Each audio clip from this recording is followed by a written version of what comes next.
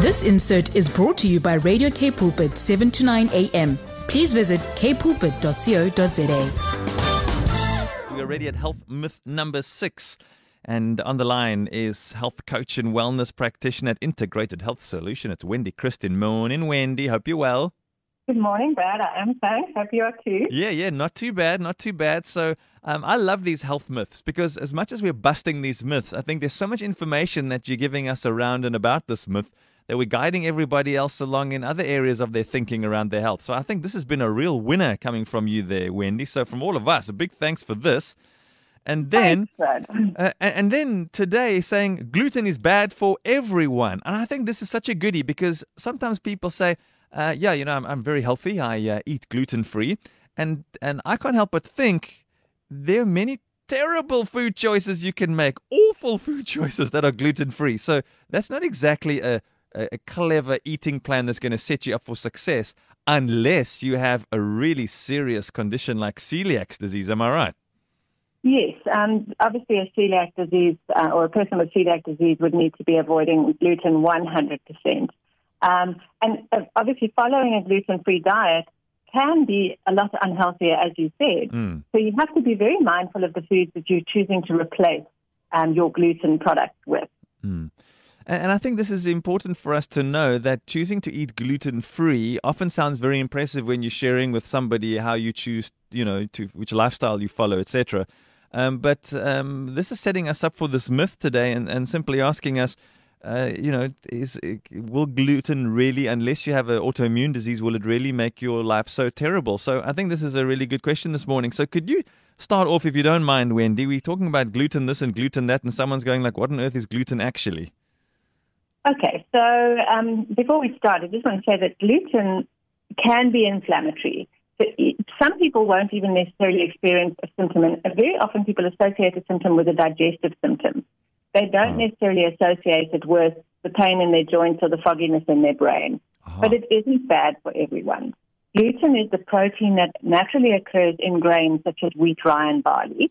And it's that sticky binder that holds the foods together, and it makes your bread so lovely, so doughy and airy and light and stretchy. And it also provides, the glutinous grains provide the fiber for the beneficial bacteria in the digestive tract. Is that the prebiotics that you've taught us about? That's the prebiotics. Yes. Okay, so if you choose a gluten-free diet, I suppose it could be a healthy lifestyle choice. I mean, it could be part of a healthy lifestyle choice. Absolutely. It is a sustainable diet because if you think about it, you are not really cutting out major food groups. You're cutting out wheat, rye, and barley. For the celiac disease, there's a lot more restricted. But for the average person who's cutting out the gluten, that's what they will be eliminating. And if you think about it, gluten is the base of many of the foods that we should be limiting anyway. So, you really are not too restricted if you choose to go gluten-free. If you notice in the supermarket, they're creating more and more options, gluten-free options, which I think is great, particularly if people have something as serious as celiac disease. It's great that there's so many options, but they're always just around the bread rolls, bread, rusks, hot cross buns I've seen, and that kind of thing. Yes. It really is these refined carbohydrates, processed foods that you see most often as labeled gluten-free, because you can also get those products with gluten in it. Yes, that's true. So the thing there is, first of all, they're very expensive. Secondly, they usually have a much higher glycemic index, so they are going to impact your blood sugar levels a lot more because they are also quite refined. You're thinking the flours that replace are usually things like rice flour.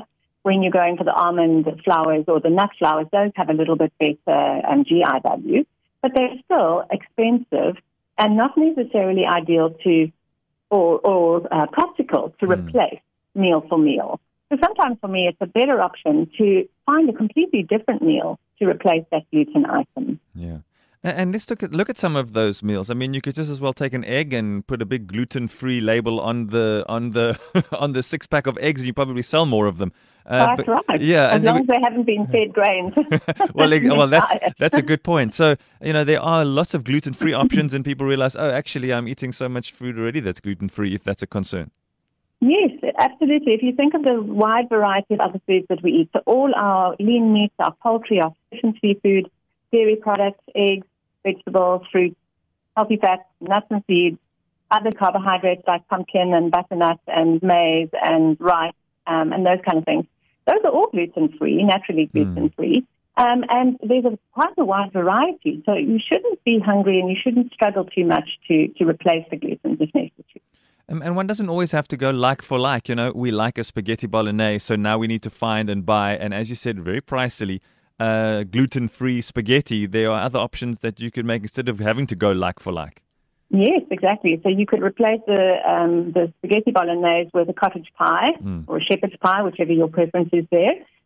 Or you could even make a lasagna using aubergine as a sheet of pasta, or those big baby marrows, you can use that. So there are many other ways that you can still make a nutritious meal and replace the gluten. We mentioned celiac disease, and I know we need to have a look at some of the things that we don't realize. We think gluten is only in food, but there are other products that have it in. Testing for celiac disease, I mean, how does that work exactly? So in case someone's saying, hang on a moment, when I have gluten, something terrible happens inside of me, how can you get that checked out? Well, it's a tricky thing to get a positive on, but then you usually need to do a biopsy of the small intestine. So your gastroenterologist will do it. There are blood tests as well that can be done, but it would generally be between the two. Many people can still get a false negative. So if you suspect, if you have these severe symptoms, then I would say a gluten-free diet would be the best for you anyway. Can one run a test, even if it's not celiac, if it's the inflammation, it's the foggy head, the sore joints or bloating or whatever? How long do you need to leave these things out of your diet to know that your test, like, oh, I feel so much better, now I consume them again, ouch, the problems start? Like, how long should you avoid it to do a proper test if you're doing one at home on your own to check intolerance? I would use 6 to 8 weeks for an elimination diet where you completely avoid all gluten. And then when you add it back, you would add it back sort of almost at a higher rate than you would usually eat. So, you would have 2 or 3 sandwiches. Because that would be the way for you. You would have an immediate reaction. Some people don't even need as many as 2 or 3 sandwiches. Just a small amount would do it. But, that would be a good way to test it without going to the expense of, going for the blood tests and colonoscopies and things like that. Yeah. So let's quickly talk about if you do have an autoimmune disease that's affected by gluten, what else do we need to keep an eye out for that's not just food related? So makeup products, things like lipstick, eyeshadow, they all have gluten in them. Really? Some of your bases, your foundation. So you really have to look at ingredients, check the ingredients list. Many seasonings, flavorants, and things like that, they all have gluten in them as well. So, yes, it's about reading the labels, making sure that there's no gluten anywhere in sight. Yeah. This is actually a really tough one, It's one of the more inexpensive meals to prepare, and that's buying a loaf of bread and creating sandwiches. And people experiencing inferior health without possibly knowing that it's because of the gluten in the bread. And then saying to someone, we need to cut out bread, removes a vital food source for some people. This is quite a tricky one. It can be tricky. It really can be tricky. And that's why I say, if you suspect that there is an underlying health condition, if you can't quite put your finger on it, you've been to the doctor and the doctor says there's nothing wrong with you, maybe then consider it could be something that you're eating. And that is one of the things that you would be able to cut out. Because if you think about it, some people are eating gluten for breakfast, lunch, and supper and snacks in between. True. So there's an excess of gluten consumption in their diet, which could potentially be part of their health problems that they're experiencing. So what are some of those health problems, Wendy? I mean, when you're talking about inflammation, you always think of something swelling, but there's more to it than that. So what are some of the alarm bells that's saying, hang on a moment, you need to check this out?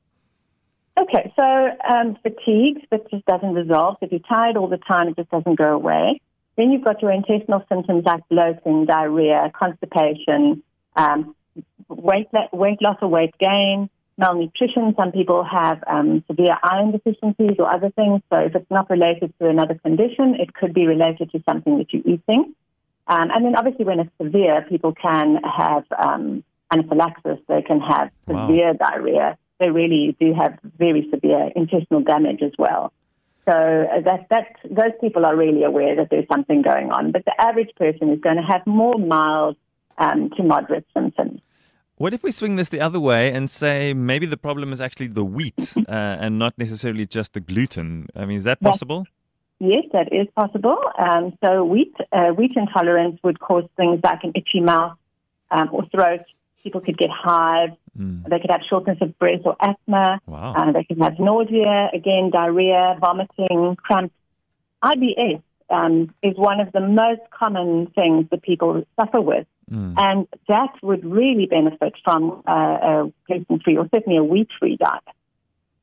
I wonder how many people, and this might be a difficult thing to say, would rather say, I can't live without my bread. I can't live without my scones. I can't live without my whatever. I'll put up with the bloating. I'll put up with the pain. But I can't imagine, like, how do you change something that I've been doing my whole life or eating this way my whole life?